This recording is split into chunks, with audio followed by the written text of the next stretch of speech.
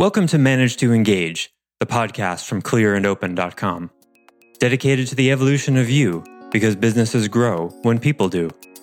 Serving leaders, managers, and people who will be, helping you reach excellence in your work and achieve your personal goals at the same time. Sign up for the free course at clearandopen.com. The power doesn't make people power hungry. Their childhood does. Their insecurities do. So they have to address that so they can become someone worthy of following. And all that could be completely wrong. I don't know. It makes sense to me, so I'm going with it. If it makes sense to you, go with it. If it doesn't, go with something else. Hi, it's Joseph, and thanks for tuning in to Manage to Engage, the podcast from Clear and Open. Having a vision as a leader is one thing, but successful leaders need to inspire others to invest in that vision as well. To do that, you need to prove to them, through words as well as actions, that your vision serves their own best self-interest. Feeling as if you know what's best for others can be uncomfortable at first, but it must be embraced. As long as you hold that what you're doing, your vision, is the right thing, and allow space for others to think you're wrong and express themselves, you can become someone worth following. This series is excerpted from my online course called Essential Leadership Processes, which you can find at courses.clearandopen.com. I offer weekly member webcasts, online courses, and mentorship at clearandopen.com because it's my truth that with the right tools, anyone can eliminate the people, money, and time problems holding them back in business. And I share parts of these webcasts and courses on this show because I want to help you too. If you're enjoying the show and learning from it, I'd love your feedback. If you're listening to the show on an Apple device, all you have to do is open the podcast app, view the full description of this episode, and click a link to leave a rating and review for the show. Thanks so much for listening. Let's start the show.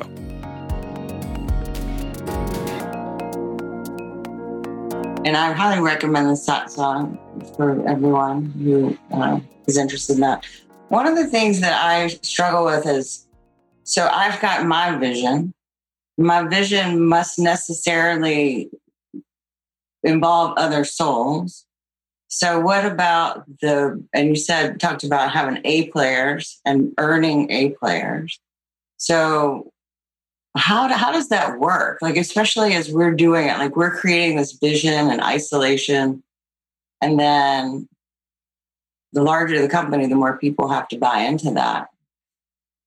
So I'm just how and why should people buy into your vision? Is that the question? Yeah, well, yes. Why I get, but how is the question. Yeah, that's a great question, and it's very relevant. I'm glad you brought it. Yeah, I've got probably just enough time to talk about this. So, first of all, do not share your vision with people until it's done. Like followers people, until it's done. How do you know it's done? Well, I certainly can help with that. But you know it's done when you know it's done. Let's assume you know when it's done. When you've followed instructions, when you've gone through the process, let's assume you know when that's done. It'll change down the road, but it's done as much as it possibly can be done. When you share your vision with people, and we're going to use this in the case of employees, but it can be, even if you have a life vision that's going to involve other people somehow, that you're going to want to support it somehow or be involved in it.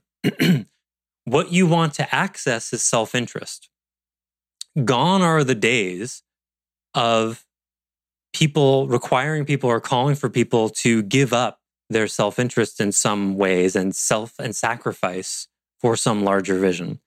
That worked in a particular time in history that I would say is now over. But one of the key evidences of this is that younger generations are just born somehow with a lot more self-interest than the older generations were. The shadow side of that is often entitlement, but the light side of that is that they're no longer sacrifice-oriented, which is an older, less evolved way of being that was required for the survival of our species. It was more of a tribal mentality, a collectivistic mentality. So remember when I talked about, the words still ring in my ears when Michael Gerber spoke to a group of us eMyth employees, and he was talking about the vision, and he kept saying, do you see opportunity for yourself here? where will you be on this org chart? And I left that meeting with a particular position that I wanted to have. And so the nuts and bolts of it in a business is that when your vision is done, you share it with the whole company in a compelling way.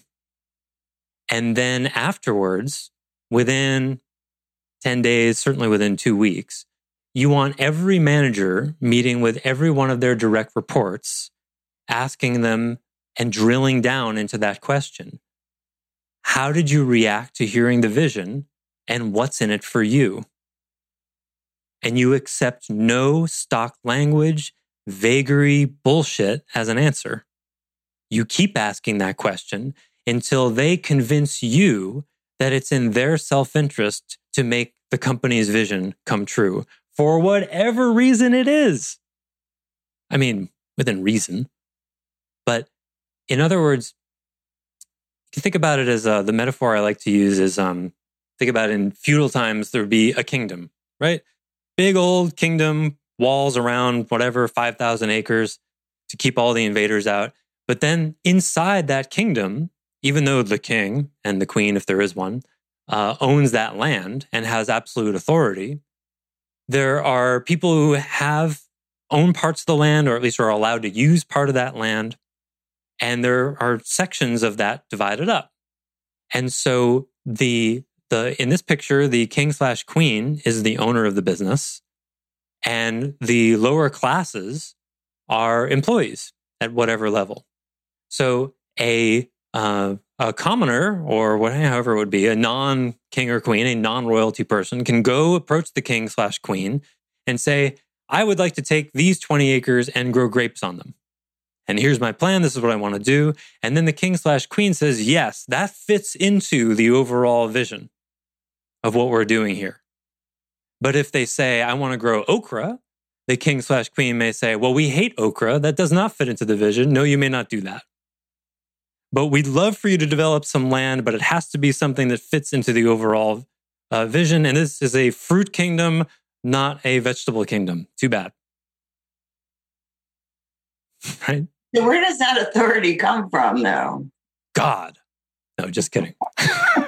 Back then it did. The divine right of kings and queens, however, is almost over. Some people are still clinging to it. The authority now comes from that it's your business and you've put in the risk. You are the plow of the ship. And so it's a non-victimhood state of affairs that says, look, you're on the outside walls. You want the benefits of the protection of this kingdom, the infrastructure, the roads, and we've attracted blacksmiths and swordsmiths and all sorts of cool people with resonant values. You'd love to live here. Great. But you can't just do whatever you want. We got to settle laws here. You can't behave however you want, And if you don't like it, that's fine. Go make your own kingdom. Start your own business. This is mine. This is the same thing you tell your teenagers when they live in your house. Look, when you're grown up, you can do whatever you want. But when you live in my house, there are rules. You don't have to like it. You don't have to agree, but you must abide by it. That authority comes from, best said, it comes from responsibility. Because the king/queen, they're responsible for the welfare of everybody there. It's a benevolent dictatorship, which I would argue is the best form of government. But that's a whole other conversation, because it's very difficult to get someone who would actually qualify as benevolent. Very difficult indeed. Does that answer the question? Sort of. I mean, it assumes that hierarchies are required to run an organization, which I'm not sure. Intuitively, I don't want to believe that. Yes, Maria. And now then the question is, why not? I'm asking myself that often. Because for you, I know you well enough to say this, and I know you know this, a part of you has a resistance to hierarchy that is, in my opinion, not resonant with reality. Hierarchy is just a part of reality. And one day, one life, you're going to have to face that and really dig and find out what it's about. It may not be pressing in your immediate future, but you're going to have to deal with it eventually. Maybe this is the time. Perhaps it's up to you. So I just want to make one more pass at this kingdom queendom thing. That's how you want to relate to employees, is they have free will inside the parameters that you give them. And hopefully I'll remember to talk about this again when we get to position agreements, because the position agreement is the boundaries of, okay, you get to grow grapes. Here's the kind of grapes. Here's the results. Here's what we're going to do with the grapes. All of those parameters. And then they're free inside those parameters to own that job. But they must be disabused of any notion that they own the place. That position that they have, they are leasing from you. And they get to have all the benefits of the infrastructure of the business and your guidance as king/queen, et cetera, et cetera. But many people are confused, especially these days. They think that that the business is a democracy. And this is aided and abetted very often by owners who are averse to hierarchy because they don't want to own their own authority.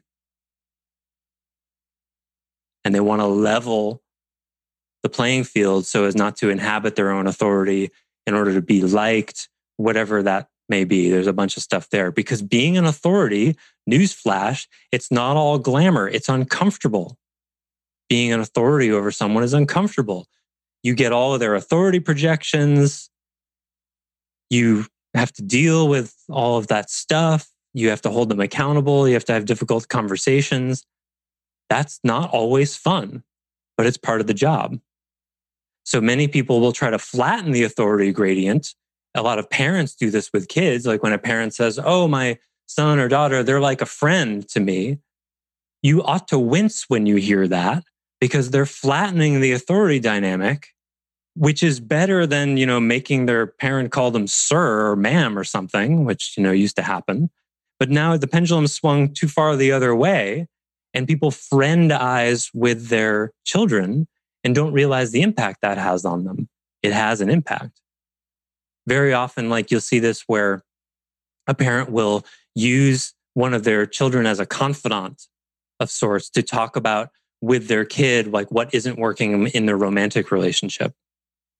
And this has it has a dual effect. It causes the kid to grow up faster, and the kid sort of puffs up. It's like, wow, I must be mature and important because my parent is confiding in me in this way. But it causes them to lose an aspect of their childhood because they grow up too fast. And then they have unmet dependent needs that end up showing up as codependent needs as adults. So all of that is to say, authority is uncomfortable. I know. Face it and see what that discomfort is actually about so you can work it out. Because authority is, anytime you take responsibility, you end up with authority. You don't want to... Go ahead. Sorry. I have a quick paradigmatic question about this. So, hearing you say or talk in the way that you do about this in terms of authority and the necessity of authority chafes probably with the conditioning that I have as somebody in this generation, and at risk of coming off in a certain way. It seems kind of like we're a bunch of privileged, mostly white people sitting around here and then saying that authority is legitimate and the way that it is meant to be. It seems like everything, my perspective is that it exists in a historical context, and the historical foundations of authority are eroding.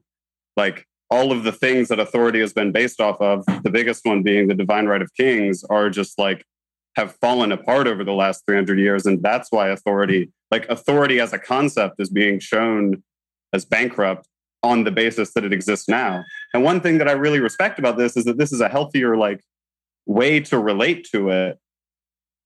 But still, I don't know. I guess my question is are you sure that authority is necessarily the way it has to be? I'm not sure about anything, Zach, but I love the question, and I'd answer it this way. And if anybody has to go, I know we're at time. That's fine. We'll take 2-3 more minutes. Yes, authority has, for the most part, been expressed very, very badly. But that doesn't mean that authority as a concept isn't true. Just because something expresses corruptly and badly, what's happening is it's the same thing with objectivism versus subjectivism. Just because the idea that there's objectively true aspects of reality was so deeply abused by the Catholic Church, for example, it resulted in torture and killings, doesn't mean there's not true aspects of reality. Right? The same way, just because you're paranoid doesn't mean someone isn't out to get you. You know? So we have to carefully separate the two. Yes, authority is revealing itself in our world in its corruption more than ever before, perhaps, such that we have presidents inviting foreign countries to interfere with elections on national television. Like, that's quite revelatory. But that does not mean that all authority is bad. It just means that it cannot be executed in that poor way anymore. And so one of the ways I'm offering, one of the principles of clean leadership, clean authority, is that clean authority supports from underneath and accesses healthy self-interest of other people. If you can show me a corrupt politician who really did that, I'd love to hear about it. Because corrupt politicians, they make it sound like they're appealing to your self-interest, but they don't actually behave that way. And so we have very few examples, if any, of real benevolent dictators in our world. We mostly have examples of people who abuse the power while trying to actually look that way. So it's hard to imagine, but it does exist. I try to template that. I hold a certain level of authority here. I'm going to tell you and have told you whether your language is stock or not, whether your vision is successful or not. I'm standing in an authority when I give you that feedback, but it's here to help you. It's here to help you. And if I were to stand in no authority whatsoever, it would look very different. I would say, well, your vision is your vision. If that feels good to you, then go with it. That's no authority. And then most of you would have crappy visions that won't help and they wouldn't put you through a process. You see? So there has to be some authority edge that says, I know better than you in this specific way. Maybe I could be wrong. Let me see how I can help. But as long as there's a hierarchy of responsibility, there always will be a hierarchy of authority. You see, one person has to hold, this is the goal of the kingdom, queendom. These are the goals of the business. One person has to hold all of that, and it's divided into pieces. And so the person who is responsible for the most automatically has the most authority. In essence, in expression that can express corruptly or cleanly, depending on the health of the individual. But because we've only ever experienced unhealthy individuals, we throw the baby out with the bathwater and quote Lord Acton, who says, power corrupts and absolute power corrupts absolutely. Wait, the power corrupts? How does that work? Like the money makes you greedy? How does that work? Well, let's get rid of money. It makes people greedy. No, the greed's already there. The abusiveness with power is already there. You see? But of course, people are all free to try to create circular organizations with no offices. And, they try that. And what ends up happening? The hierarchies emerge anyway. So in our history right now, in history of consciousness, what's happening is people are subjectively trying to reduce authority dynamics in order to solve abuse of authority problems. Good luck with that. When you fail, come talk to me. Because it doesn't work. It will help some of the situation, but it won't work. Because the abuse of power is a psycho-emotional, psycho-spiritual issue, not a structural one. The power doesn't make people power hungry. Their childhood does. Their insecurities do. So they have to address that so they can become someone worthy of following. That makes sense? And all that could be completely wrong. I don't know. It makes sense to me, so I'm going with it. If it makes sense to you, go with it. If it doesn't, go with something else.